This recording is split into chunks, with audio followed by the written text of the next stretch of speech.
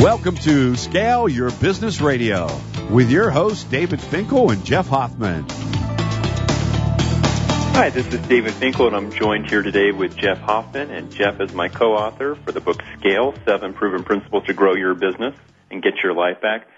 So we're going to talk right now here, Jeff, about this idea of scaling not just based on just the one pillar of team, but on the three-legged pillar of systems, team, and internal controls. But let's just start off and talk for a moment there. What's the danger if we only build our company based on having good people? Why do we even need systems and internal controls? Why not just hire good people and let them do everything? What's the risk that we run there? Boy, you opened a very important can of worms there. And it's because when we think of businesses, and again, David, you and I have worked with thousands of businesses over years, and that's the sort of learnings that we're sharing in this book, Scale, here. And one of the things that we noticed was that a successful business is, in fact, built on a three-pronged stool.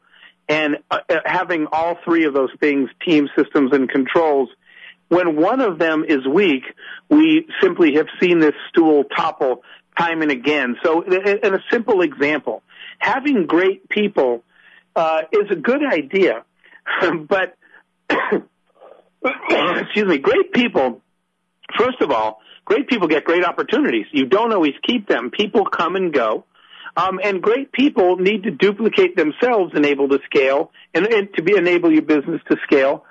So those people need to build teams under them. Without, for example, systems in place, you can't bring in new people. We can't train new people. We can't protect ourselves against the loss of those good people sometimes if they might move on in their lives for other reasons. Good people alone without the systems to support them and enable them to scale their internal groups of people, to train new people, to ensure consistency of service. The list goes on and on about why step by step each of these three legs of the stool between systems, controls, and people depend on each other to build a solid foundation underneath our company. No one of these can outweigh the others, or we have a business that's just not in balance, and it's not scalable unless we spend equal time on all three of these areas. Absolutely. We talk about in Chapter 2, Scale, this overview of what it means to actually start building out systems. And I think one of the things that I observe that when people hear that advice the first time, if they're not careful, they rush off and go, oh, Jeff and David just told me I should create a policies and procedures manual for my company. I'm going to go ahead and step away from the business, 10, 15 hours a week for the next 4 weeks and write this thing and just get it done.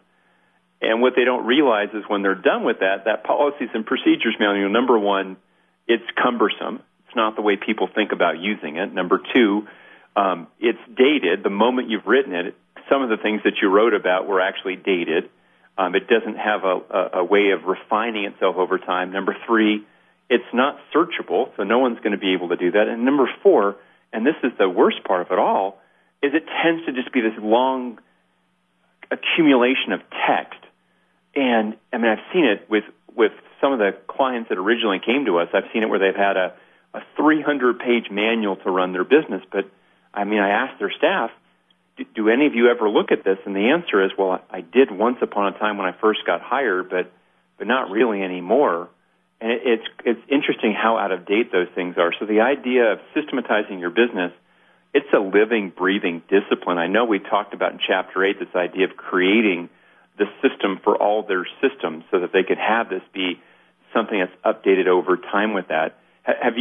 When you look at businesses, and you see that, have you observed a business that you could spot that, wow, the system that they're following, clearly they need to update this and no one's taken the trouble to actually share their best knowledge to update this system? It seems like they're perpetuating what once upon a time might have worked, but it hasn't stayed current for what you see in terms of how the business produces what it does. Do you see that sometimes when you're out there in the world as a consumer? Absolutely. In fact, one of the places that we see that a lot is in the customer service side. Whether you're serving consumers or you're business to business, customers call you. and you have contact with them.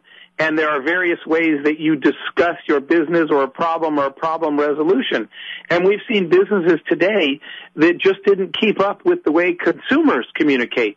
Everything from mobile devices to social media, there are a lot more ways that consumers want to be able to communicate with you. I'm just using this as an example, David. And there are customer service solutions, companies that maybe only have an 800 number and no other way to talk to them. And they tell us customers are leaving us. And we talk to customers and they say their customer service system is outdated. I can do everything else on my handheld device, or I can communicate with other companies via social media, and these people just aren't keeping up. The other thing that we see a lot, by the way, example that you mentioned, is you could have the importance of having great people with those systems, just using one of the examples of the balance between systems, controls, and people, is that you may have a great system in place and in writing and in practice, but as consumers change, as your customers change, you find a situation that just isn't in any of your systems. And you have to have people empowered to say, look, we're encountering a problem with a customer that we've never encountered before. So it's not documented anywhere within this company, but we still have to solve it. Good people are required when the system doesn't have the answer for something to be able to say, look, I just got to figure something out. I'm smart. I know the customers. I understand their lifetime value, and I'll find some way to solve this.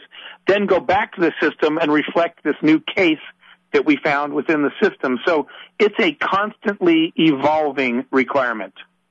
When I hear you talk about that last one there, I know one of the things we talk about in chapter, I believe it's 10 or 11, and scale about team, which we're going to be talking about in the next segment coming up here, the final of today's show. And we're going to talk about this idea of team. One key part of that is how you create the internal culture with that team, because culture, the principles, the values, the ways in which your company approaches things is how they deal with novel situations. And that's a really important point that you brought up here. I'll mention one last thing about systems before we talk about controls here. David, my team knows these systems. They've got the process. I mean, it's right here. It's in the 6-page written document. It says step 1, 2, 3, 4, 5, but they don't follow it. And my comment to them has always been, if the system works, if the process is accurate, if the recipe to make the meal, so to speak, really does work, then it's the format that's the problem.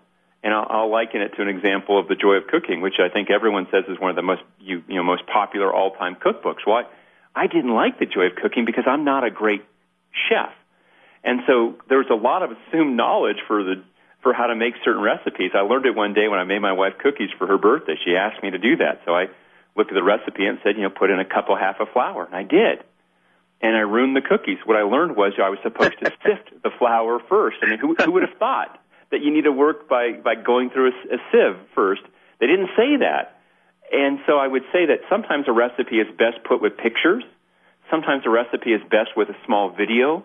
And the same thing with the systems for the company.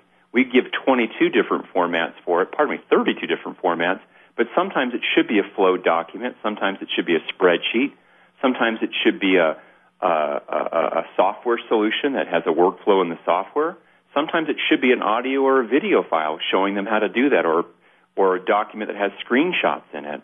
So make sure people aren't using it, that you look at the format layer if the process layer is accurate. Let's talk about a control, Jeff. Could you define for us what is a business control? Give us a quick snapshot of what a business control is. Well, even before that, David, and by the way, now that you got me thinking of cookies, don't forget my birthday, okay? Yeah. I'll make sure I sift the flour too, so it's not lumpy lemon cookies I make for you, right? Okay, but I'll probably eat them anyway. You brought up a question that sort of precedes the implementation of controls or necessitates it. A lot of times we get business owners that have good people and develop good systems, and then they come back some period later and say, I'm not sure if it's working. How do I know if it's working? How do I know if people are using the systems, and how do I know if the systems are the most effective for those people? I'm just not sure that this is being used the way I thought it would be used, and that's where we start a little bit of the discussion of controls. Controls sort of lead us as well into this discussion of measurements. Controls are important because we have to know. We have to be able to know that certain sort of fundamental systems in the company are being used the way they were designed, that they are yielding the results that we expected them to use, and we have to be able to measure something to show all that. To implement any form of continuous improvement requires continuous measurement, which we just can't even start to think of until we have some level of controls in place that are collecting and monitoring the performance of our company. Absolutely, and controls being these specialized systems that could be that dashboard of numbers that we look at, or it could be, sometimes it's just embedding the best practice so that the default behavior is the right one. A standardized contract, that people use, or a script that works that everyone is using, or even a visual control like a checklist. So we're going to come back here in just a moment. We're going to talk, Jeff, about Team Pillar. We're going to talk about how is it that you find and empower your team to produce amazing results in today's competitive market for talent. And we'll do that here in just a moment. I'm David Finkel, and this is Scale Your Business Radio. I'm joined here today by Jeff Hoffman, co-authors of Scale, 7 Proven Principles to Grow Your Business and Get Your Life Back. We'll be coming back to talk about the team pillar of your company in just a moment. Thank you for joining us here on WSRadio.com, the worldwide leader in Internet talk.